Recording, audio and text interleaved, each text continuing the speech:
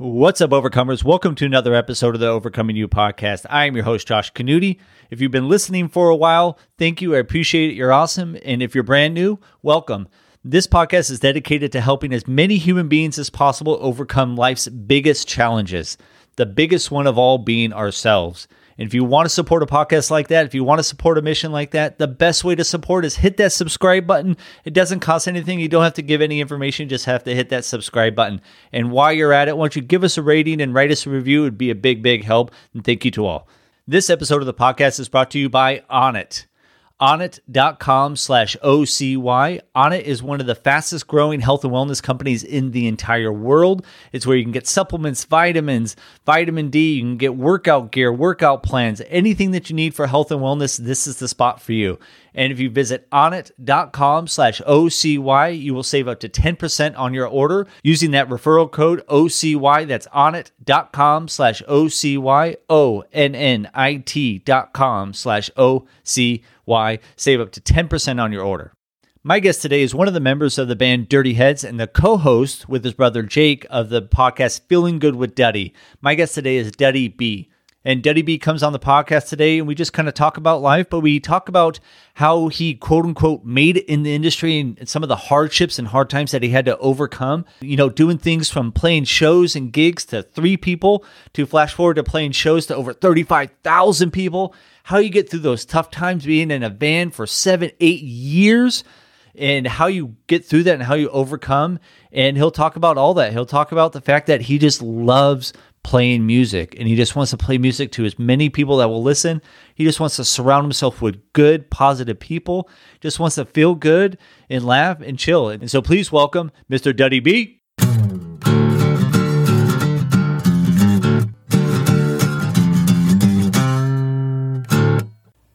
Duddy B, this world is on fucking fire. I need you, the Dirty Heads, Sublime with Rome. I need you to resurrect Bob Marley, come up with a song to help us remember to love each other. I need Oprah and The Rock in the fucking White House. I don't care who's who. I need Elon Musk. I need Jeff Bezos in the cabinet doing smart stuff that I don't fucking understand. I need the Dalai Lama, Tony Robbins on the board of morality. And I need Samuel L. Jackson to narrate the documentary for 2020 because there's going to be a lot of sentences that start with, you motherfucker. Oh, my goodness. What is going on in this fucking world? It's wild. It's wild. It's 2020 is going to be in the books for sure. I can't get over it. You know, it obviously just seemed like it was one thing, then right to the next. And now it seems like it's almost even going back to the first thing. You know, obviously, everyone was trying to quarantine, and then some terrible... I feel like that just went away. I feel like... Well, it went away because there was a new focus, obviously. Yeah. That was terrible. And then, you know, the protest started, which is great. I think people should speak up and stand up for what the looting, I don't understand. Right. I feel like that was just like, come on, guys. So what are we doing? What are we doing here? Yeah. But, you know, it went from quarantine, but then the focus changed. So protest, and then obviously no one cared about that anymore, no one cared about the quarantine anymore. And it seemed like that now I'm hearing about like spikes, you know, of Corona back again. So yeah. Wild. Yeah, I don't freaking know. I'm an ultimate optimist, so I really do believe that something good's going to come out of this. It has to. Because I think everything works in this way regardless, whether it's working out, whether it's, you know, writing music, you know, the journey you've been on.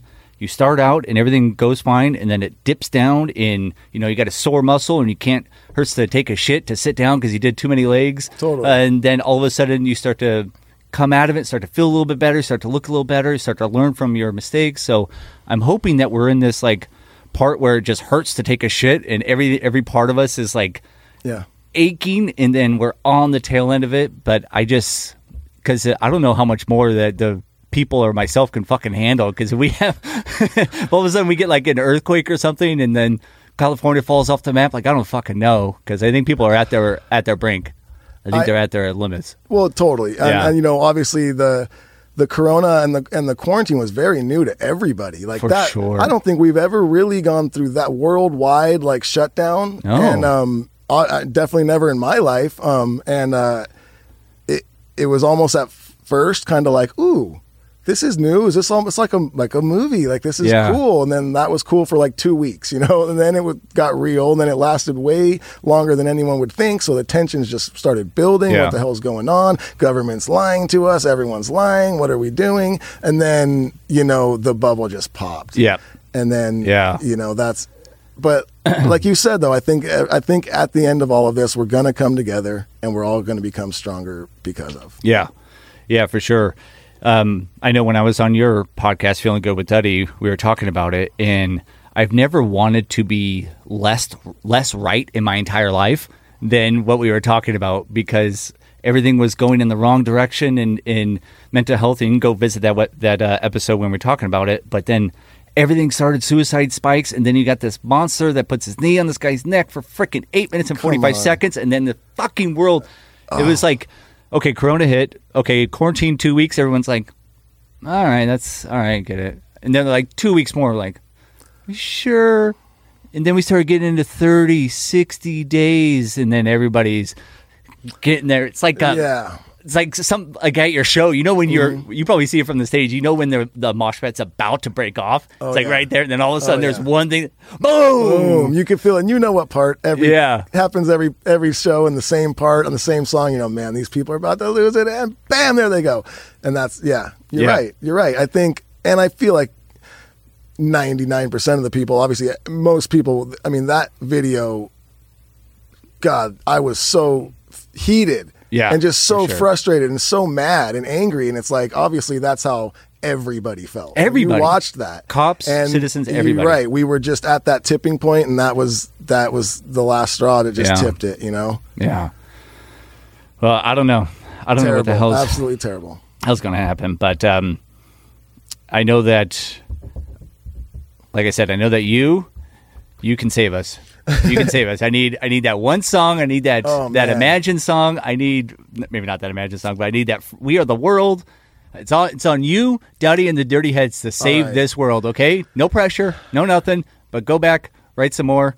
If you need anything that rhymes with hey or bay, I'm your man. Oh, nice. Outside of that, all right. I'm screwed. Well, what rhymes with hey or bay? That's all I got. Oh, that's it. Yeah, it has to be hey or bay, right. And they rhyme it with the other one. Uh-huh. All right. Well, good news is we do have some new music coming out very shortly. We do have a new album coming out, and it doesn't have like a We Are the World type song in it. Yeah. You know, unfortunately, we wrote this album before all the craziness, but it is a uplifting, fun album. I think it'll make people feel good. Nice. When's that planned to come out? Well, we do have one of the singles is going to drop in July, like early July, I believe, if not mid-July. And then, you know, within a month or two after, hopefully we'll just drop the whole thing.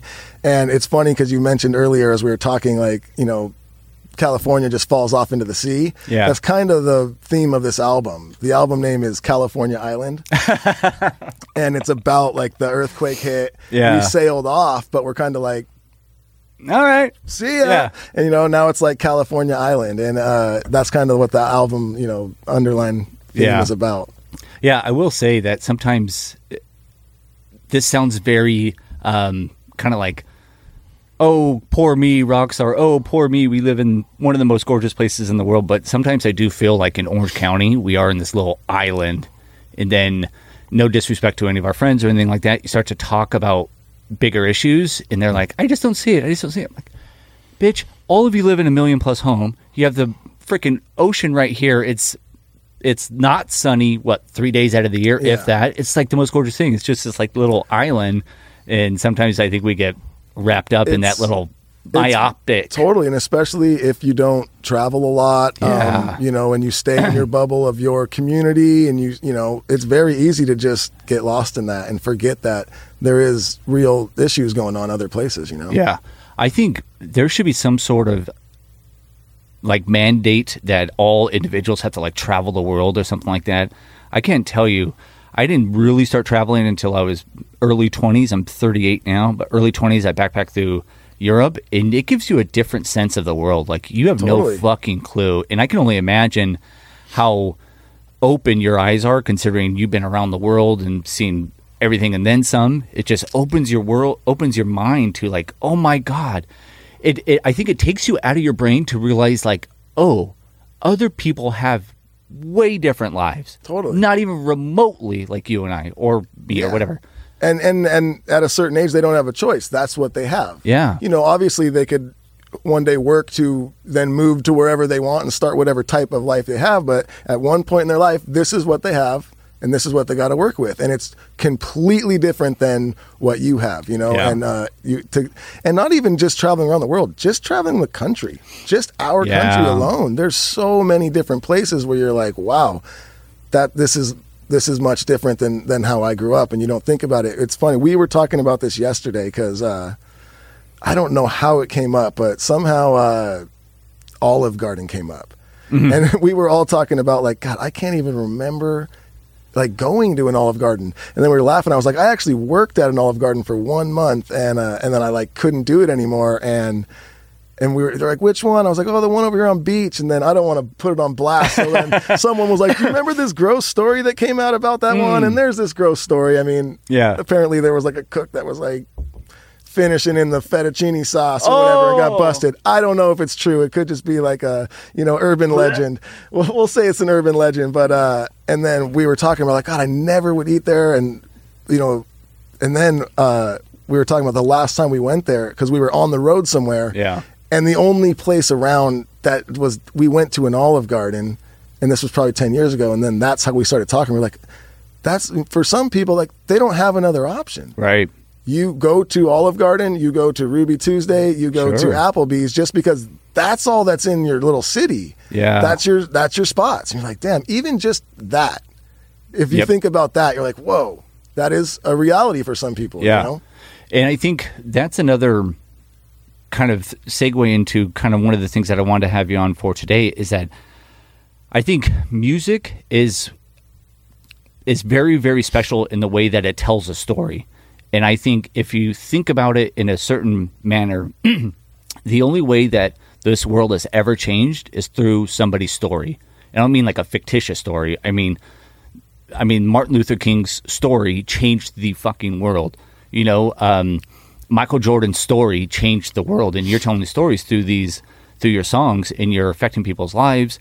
And I think one of the things I wanted to talk to you about is I want to kind of have you tell some of your story. Is that as gotten to know you and hang out with you a couple times, get to know your brother, you have this perceived, if someone were to look at you, you have this happy-go-lucky, positive attitude about you, but you look like this overnight sensation, and all of a sudden you woke up one day and Lay Me Down was on the radio, and sweet, all right. A lot of people think that. Millions of dollars, travel around the world. Oh my God, I am so in the bus, in the private jet, all that type of stuff. But it just isn't like that. And so one of the things I actually wanted to, in doing some research, I wanted you to kind of talk about, because like I said, I think there's power in people seeing and understanding your story and your struggle, even though you may not view it as a struggle. It's still a difficult time. You just had a good positive outlook on it. So walk us through that first couple years of kind of had this album, your first album out, I don't want to give too much away, but kind of the record label kind of sat on it for a little bit and then kind of hit, and then another indie label kind of screwed you out of some stuff. So what was that whole thing about? It's a long story, and there's a lot of little steps, so I'll try and not make it too long-winded, and hopefully I get all the steps right. But yeah, man, I mean, me, Jared, and John, who is our percussion player, and Jared is the other vocalist in the Dirty Heads, we've been friends forever. I met Jared in high school, but I had known John since 6th grade. We went to middle school together. But John and Jared went to elementary school together. So they'd known each other since like 3rd grade. Okay. And in high school, we were really good friends. Me and Jared's older brothers were really good friends. So we grew up together. And we started just jamming acoustic guitar in my room, me and Jared, and just making some random little songs. And then my brother had a local band, HB Surround Sound, and we would go up and do like 2 songs with them during their set. And people started liking it. So then me, Jared, and John played for my brother's band. So then John, we kind of stole John. He came with us, and we started just traveling around doing little coffee shops, open mics, or whatever. And that's kind of how the Dirty Heads started. And we just had this little demo that we made in my garage. And Cheese, who is now our manager. Cheese, yeah. A friend of mine had given Cheese a demo that we made, and Cheese, really liked it. So he contacted us and he's like, hey, I want to have a meeting with you guys. I want to manage you. And at this time, I think we were maybe 19 or 20. And we were like, yeah, right. Whatever. We'll go meet this guy.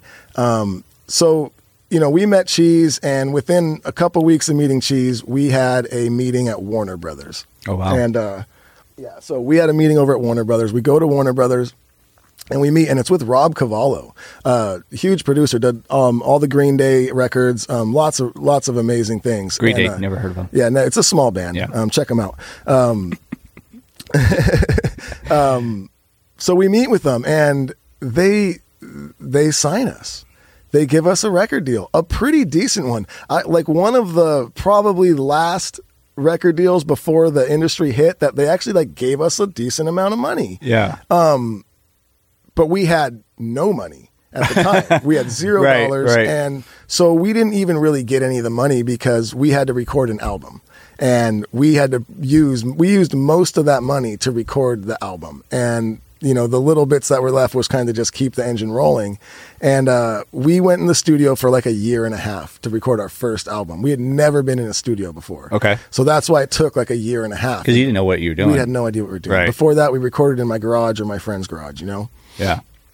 And so we made Any Port in a Storm. Well, we actually did Sails to the Wind, which was an EP. And that was a 7-song EP that we did with Warner Brothers. And they were going to put that out. And then that's what they sat on. They never put it out. We had more songs, but we wanted to start with this EP. And then they never put the album out. So you spent a year and a half making this album. And then they just This is right when the industry just went boom. Oh, done. The downloads, the free downloads started happening. So that's really how record labels make their money, was off people going and buying albums in stores and downloading the albums. That's how they make the bulk of their money. And the bands make a lot of their money off of touring and merch and some of the sales back then. Mm-hmm. But once the free downloads and all that started happening, and no one's going into stores now and buying albums, the record labels there was no income coming in. So all they were doing was now feeding their top couple bands. Their little bands on their label, they can't afford to spend money. Right. So we got stuck in that of shit, they're not going to drop us. They had a new Green Day album coming out. They had really good friends of ours, actually. They had a new Avenged Sevenfold album coming out at the same time. So they had no focus on us. And this dragged on for a long time. And it was very cool of them what they did, actually, I will say, is we eventually just went to them and were like, we get what's happening. We see it. We understand. Can we just have the album?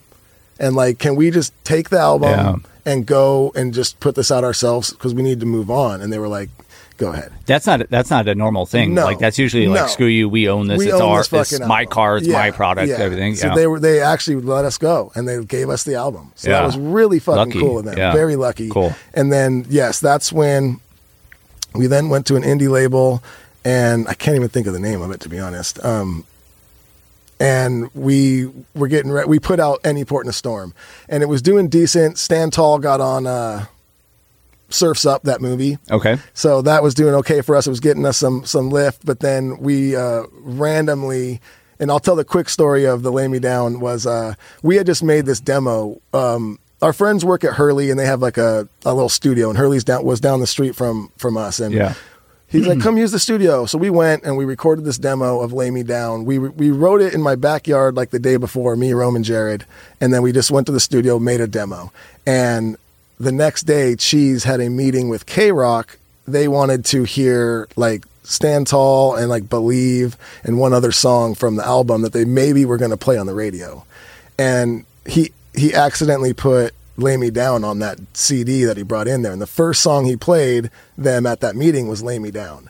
And they were we're fucking playing this on the radio right now. It wasn't even finished, though. It was a demo. Oh, my God. Total demo, not mixed, not mastered, nothing. Yeah. One day in the studio demo. And they played it right there.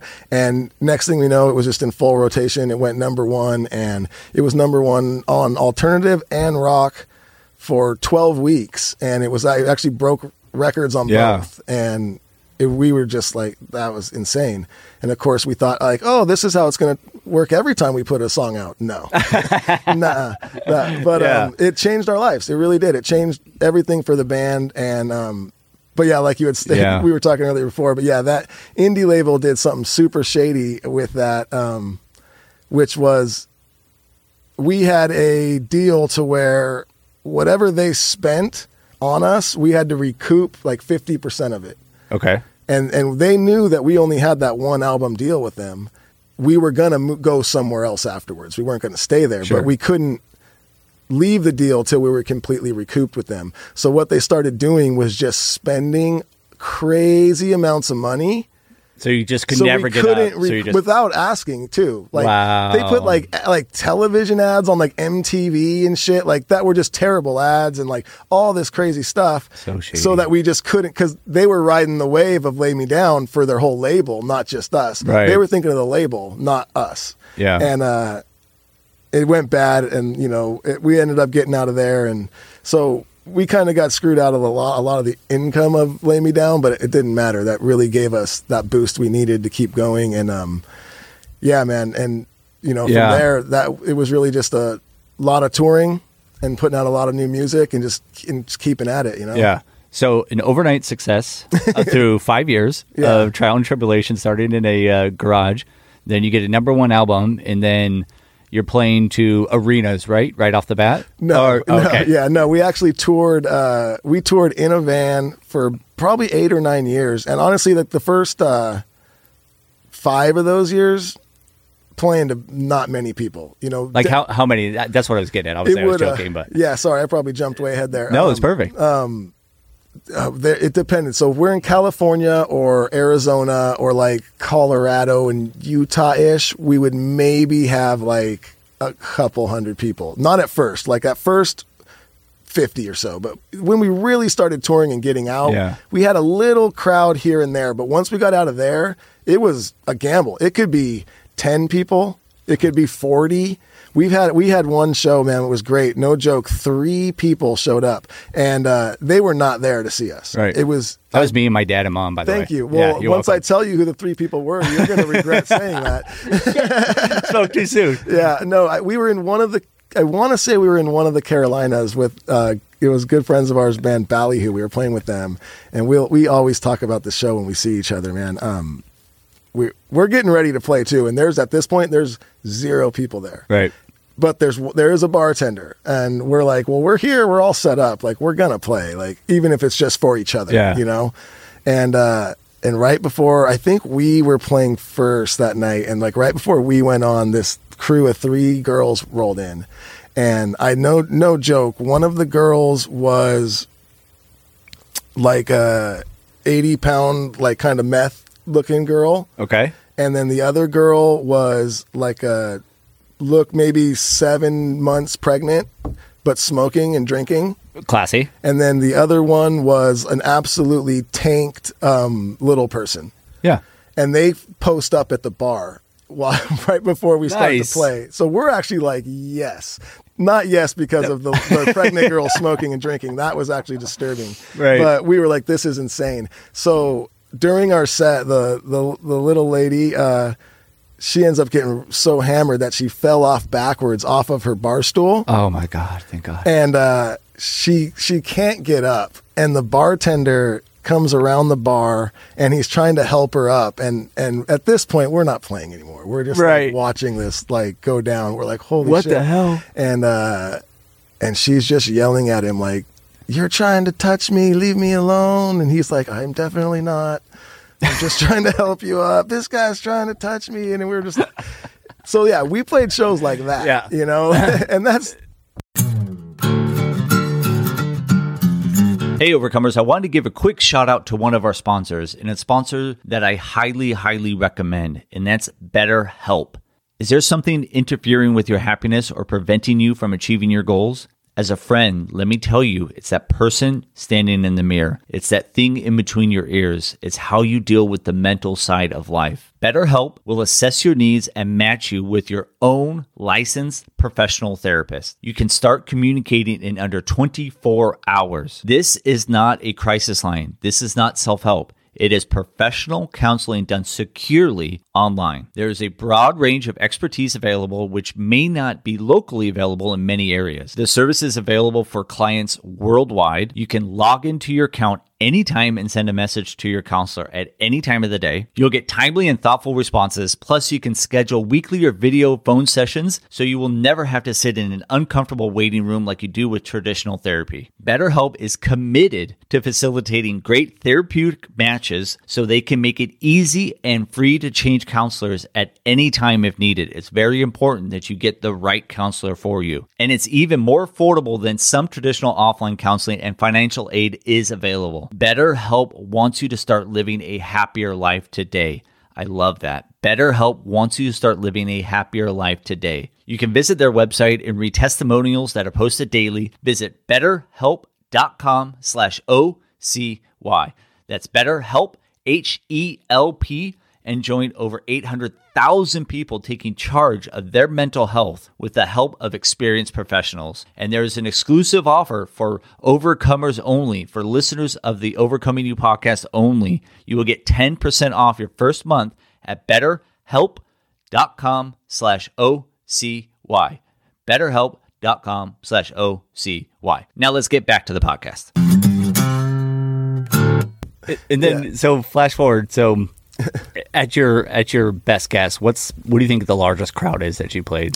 We've played some festivals with some pretty crazy crowds. I know last summer tour, I want to say right before the tour started, we started out with a festival, and I want to say there was like 35,000 people.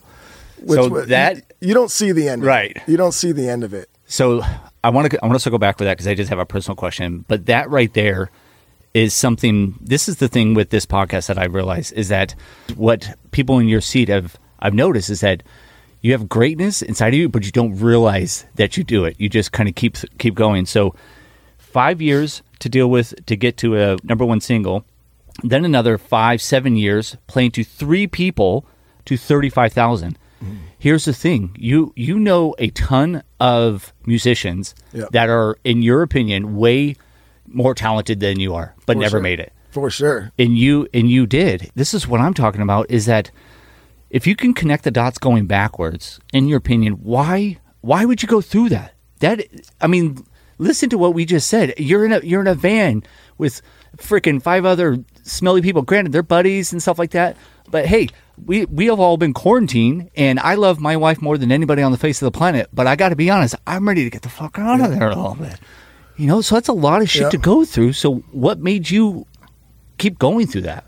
Well, one, I love it. I love music. I love playing music. If you're going to go through something like that and go that deep into it and that far and throw everything all in, you have to love it. Yeah. It can't just be like, I want to be famous. Like, that won't work. That'll last maybe a year or two, but then you'll just get sick of it and be like, this is stupid, But it's what you said, though, those 5 smelly dudes in the band. It's I think a lot of who you surround yourself with.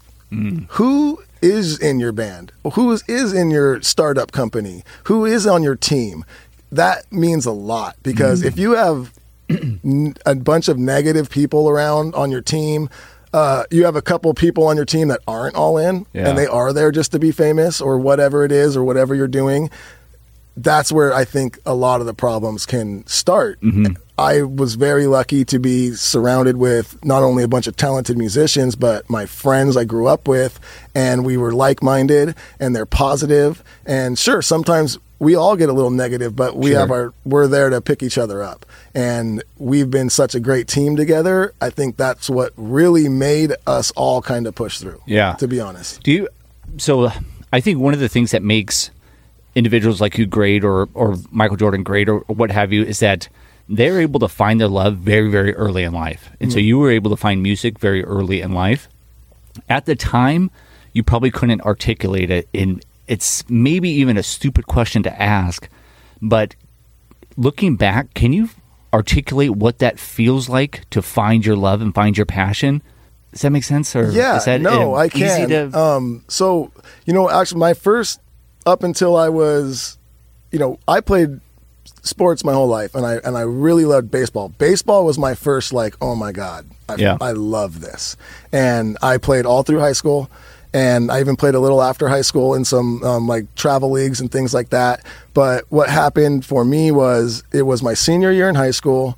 I got really bad tendonitis, and I couldn't play baseball for like, I think it was like 4 or 5 months, and I was doing physical therapy and everything like that. And I really dove into music. I was already playing before. I was writing songs with Jared and just fun, like little backyard parties with my brother's band and stuff like that. But still, I was like baseball, you know? And then once I couldn't really play baseball, and I just really dove into music, and I started going to seeing a bunch of concerts, and I saw Rage Against the Machine. Ooh, yeah. And I remember just being in that crowd, and I was just like, oh, fuck. This is what I want to do. And I just got this feeling over me and just like, holy shit. Yeah. Like, and I don't know if you've ever seen a Rage Against the Machine concert. Oh, yeah. It's one of the craziest. You cannot, like, duplicate that energy. Yeah. You cannot.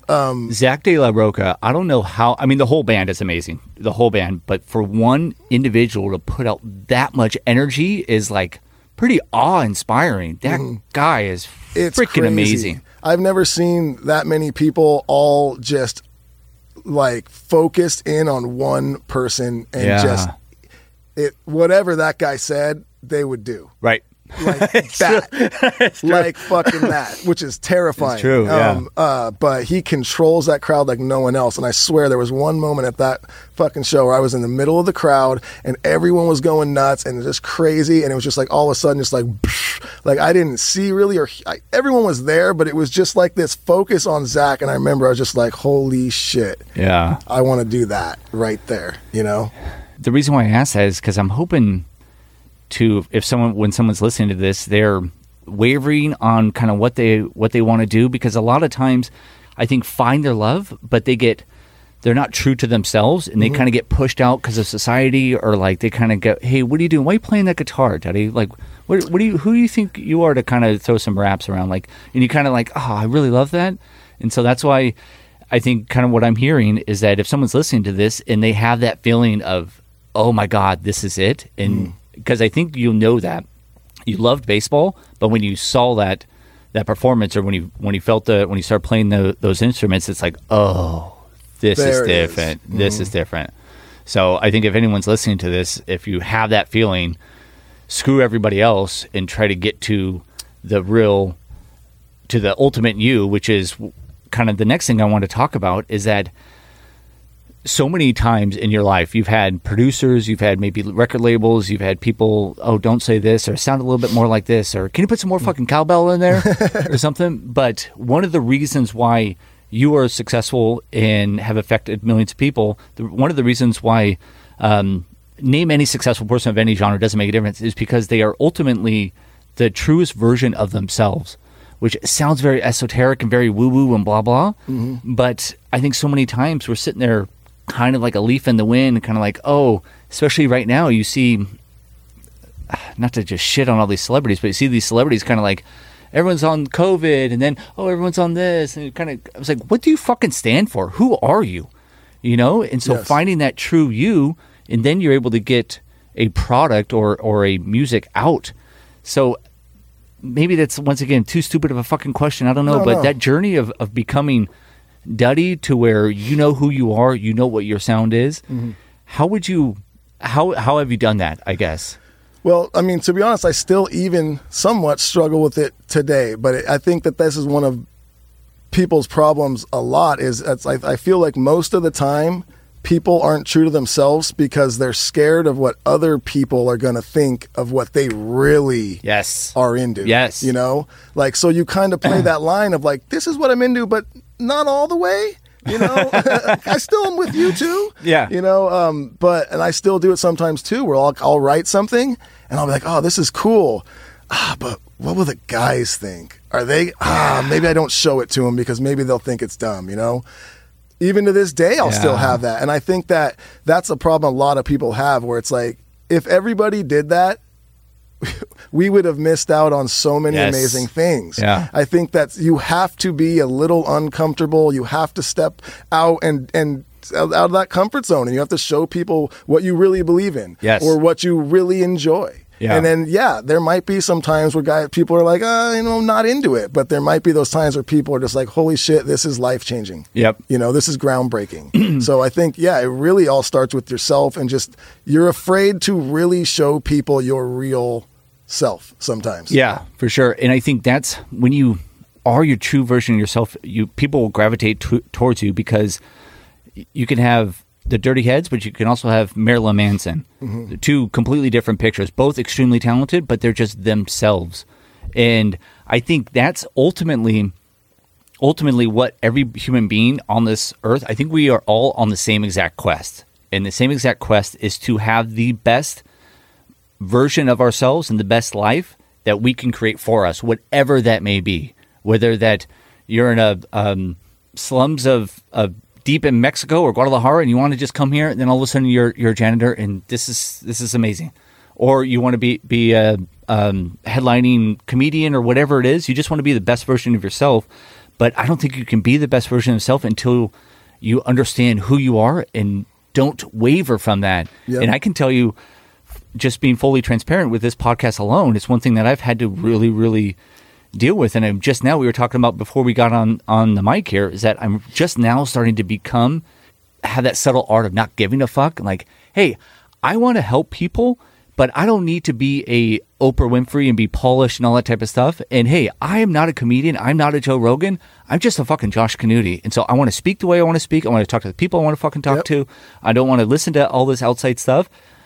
Listen, take the criticism and adjust where possible or where feasible. But just be yourself. And I think the more times you can just do that, people, I love the individual. And I think no matter, even if you hate, like a Marilyn Manson or something like that, there's a little part inside of you, if you're going to be honest, it's like, that's pretty fucking brave for him just to be him. Pretty cool. They're pretty fucking cool. He made a fucking character. Yeah. He made a character, and everybody knows that character. And like you said, even if it's not your thing, you still got a little respect for, like, all right, for sure, doing his thing. For sure. So going back to those 35,000 people, you're on stage. So I just have a personal question. What is that? Is it even describable, that energy that's coming in? Is it palpable? I mean, does that hit you? Like, when that one song or that beat drops, and then all of a sudden you just see this wave.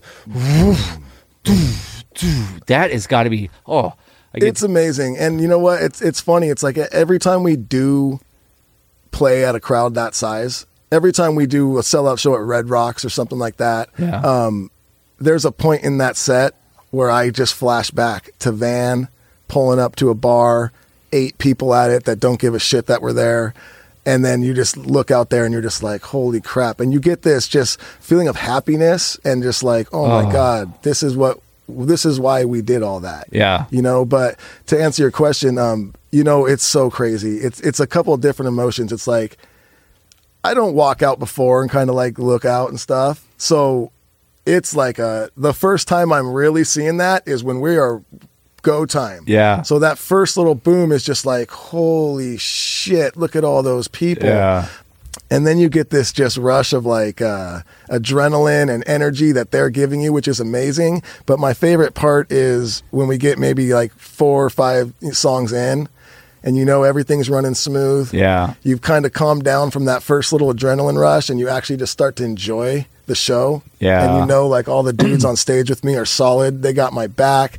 We got this. Let's enjoy this. You know? And then you just can really start to just sink into that feeling of like, holy crap, man, look at all this energy. Look at all this amazing energy. We are giving them something that we love and that we put a lot of hard work into, and they're giving us back all this amazing energy. And it's just, you can't really describe it. Yeah.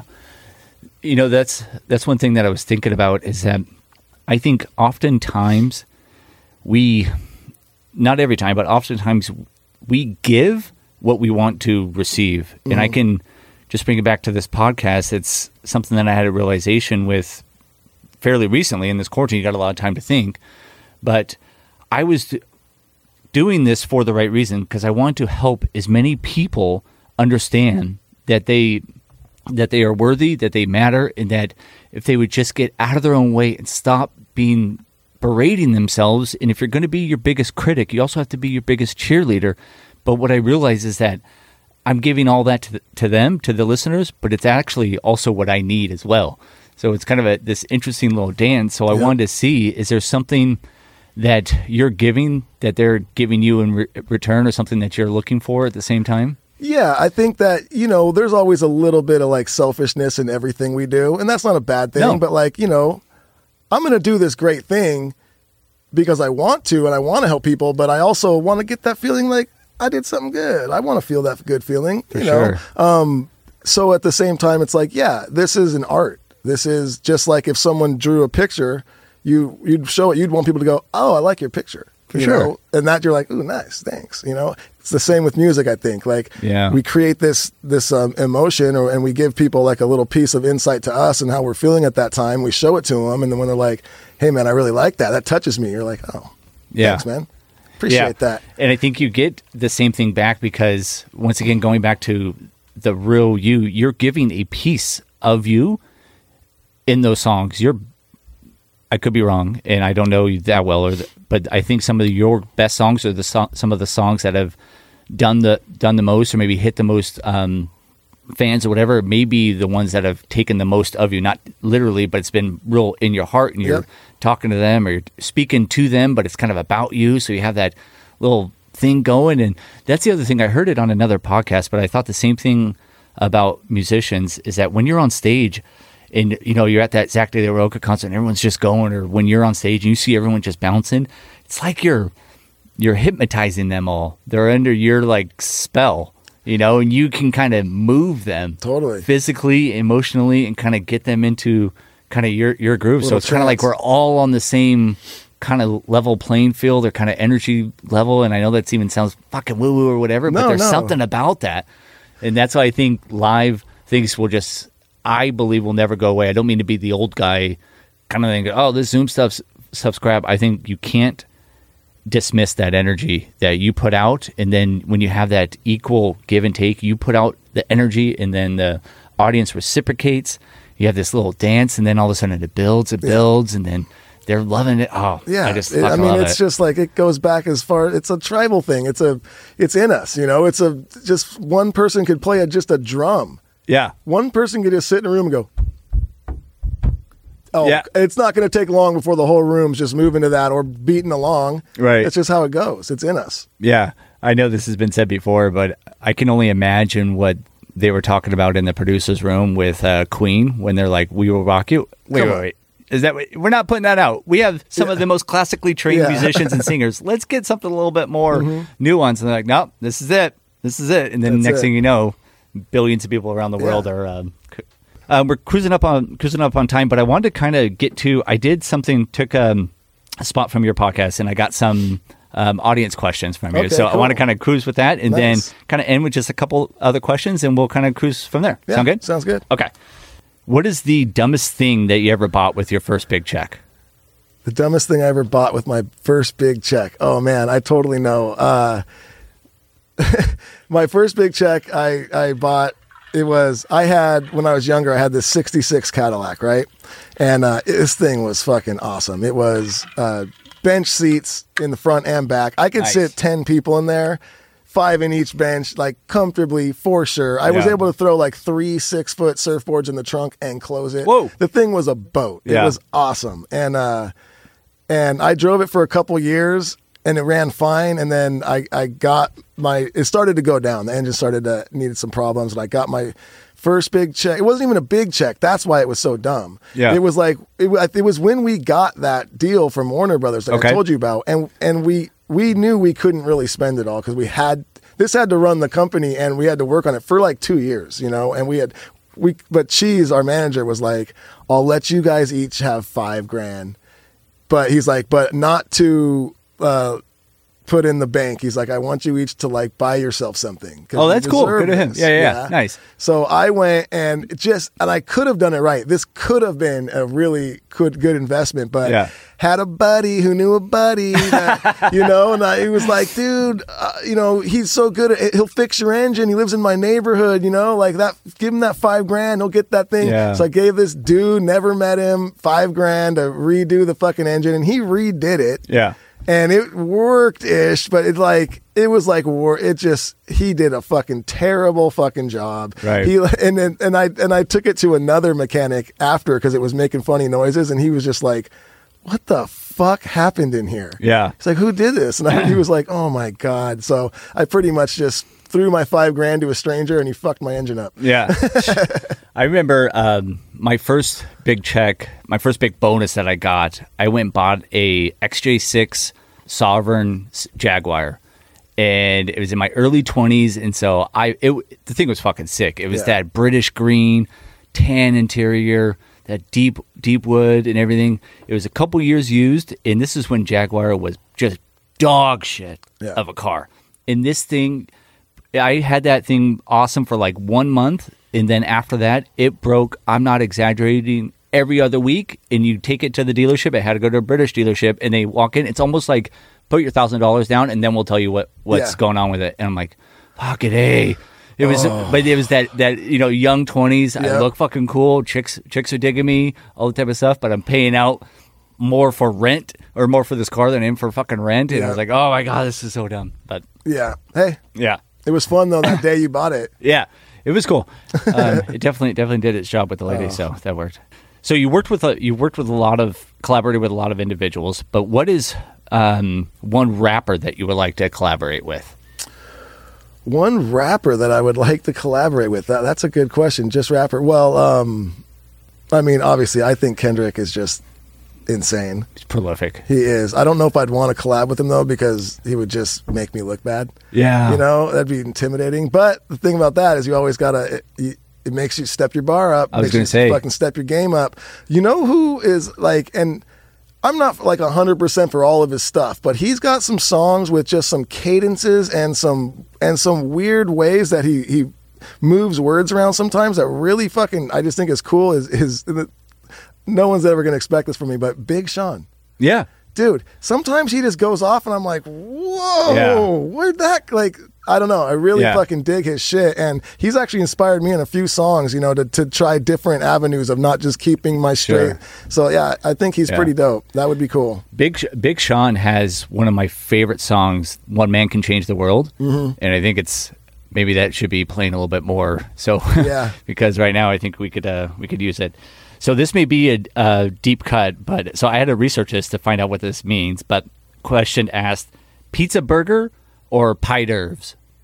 Oh, Piters. Piters, yeah. So that's funny. So no, Piters. So explain to the audience or to listeners what's a pizza burger and then what's a pie d'oeuvres. So they know. I did this interview a long ass time ago, and it kind of like just caught on. I guess went viral ish. Yeah. Before, I think this was even maybe before socials. Maybe not. I don't know. But it was just about like snacks and treats that I like, and all these things. And I started talking about like combining random things. Like I'll get a burger, put a piece of pizza in it, pizza burger. But then I went off on this tangent about I love everything, but can everything just be smaller? Like I hate when you get a burger this fucking big.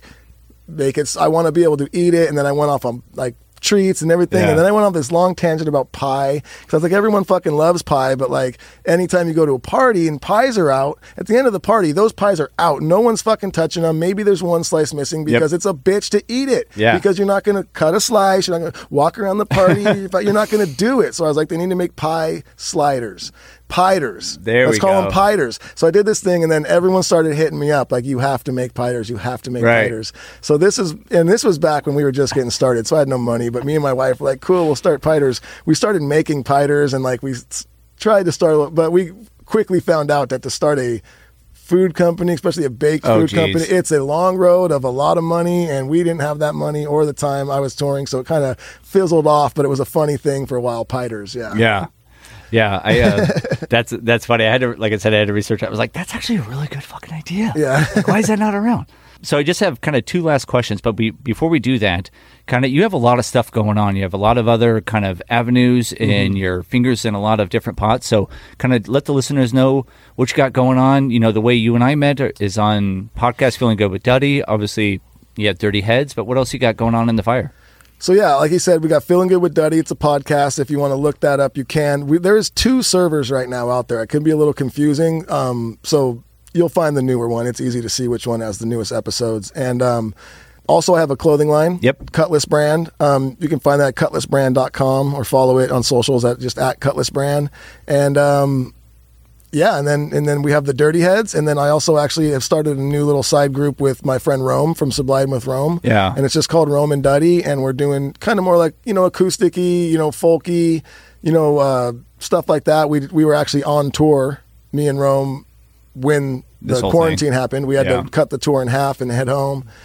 So we're going to get that going. Actually, I think in July I'm headed out to Nashville to meet up with Rome, and we're going to start We're going to put an album together, so that's exciting as well. Nice. You can follow that as well on socials. I believe it's just at Rome and Duddy. Yeah. Yeah. You got beers. You got. We have. Yeah. Yeah. We you got got beers. joints. We don't have joints, unfortunately, but we do have vape pens with sticky vape. Okay. You can find the Dirty Heads, sticky vape pens. There's an indica, a hybrid, and there's a sativa. All are amazing. And then we also made our own beers with a local HB company, Four Sons, and it's an amazing beer. I'm not a huge beer guy, but my drummer, bassist, both of our percussion drummer and bassist, they're all super into beers and craft beers. So they went with them, made their own beer. It's like a very kind of light, drinkable beer with a hint of pineapple in it. Yeah. It's actually delicious. Yeah, it's really fucking good. So yeah, so it's funny because I was gonna have some. I know we're recording this a little bit early, but beers for breakfast. So I was gonna have some, and I called the liquor store near my house, and they're like, "Yep, I got it." I'm like, "All right, what time do you open in the morning?"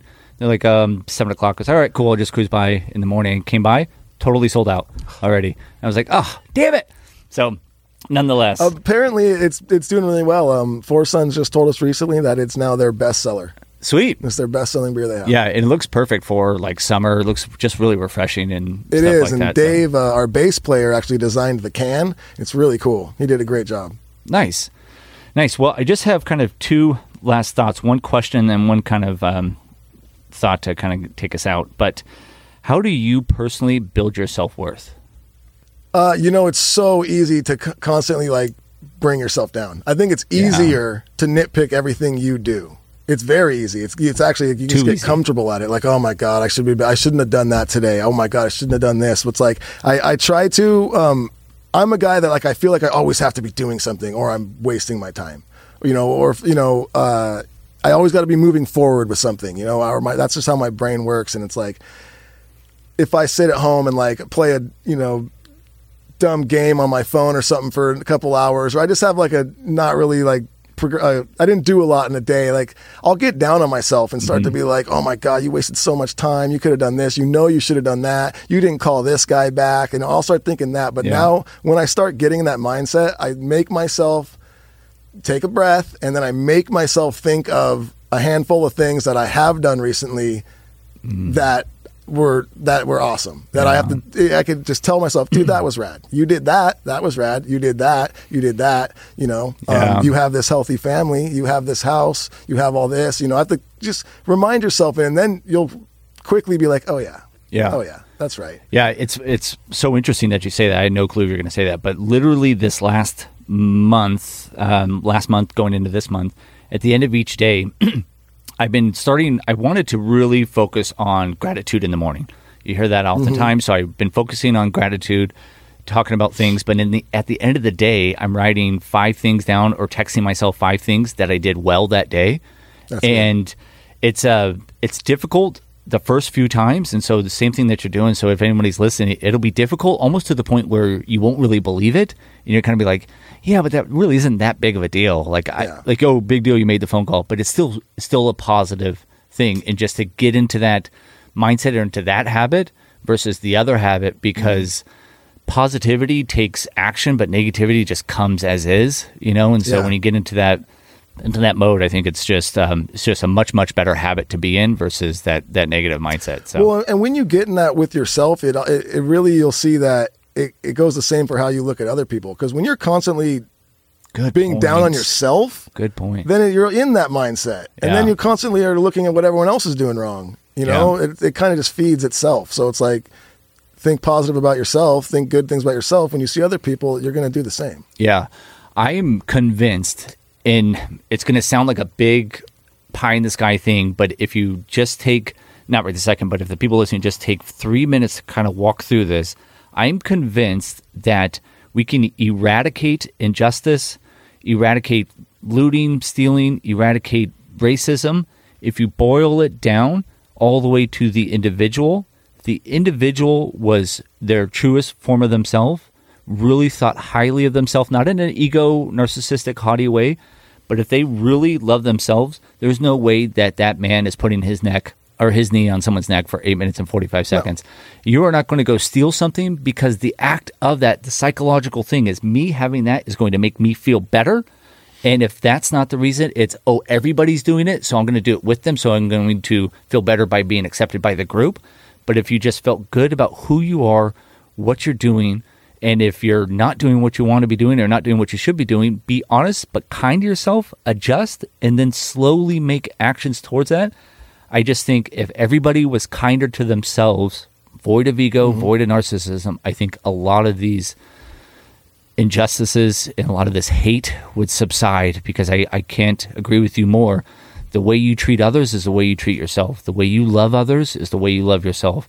Not very often is there a disconnect between those two. So if you start with yourself first in a non-selfish, narcissistic way, but in a true, loving way, I think all that shit just subsides. Totally. Subsides. And this is silly, but this is a song that I had written, but it never made it. I never finished it enough to make an album, and it wasn't that great of a song, but it had a line in it that I always loved, and it just said, "If you can't love yourself, how are you going to love me?" Boom. That's it. Boom. Yeah. Well, brother, I appreciate you. You're the first person on the podcast back in the studio after this quarantine, so I appreciate you cruising over. I was very excited when I said Zooming, or I was so excited. I told Jeanette, I told my wife, I was like, I think he's okay with coming into the studio. I was like, I'm going to have him in the studio. Yeah. I'm like, yes. And then all the guys over here are like, I haven't seen you forever. I was like, I know, I've been doing Zoom. I know, I came in trying to like shake hands. I'm like, oh yeah, we're not there yet. My bad. Well, brother, you have overcome a shit ton from all the stuff from the first album, from playing to three people or 2.5 people to 35,000 people. You've done it with a smile. You've done it with positivity.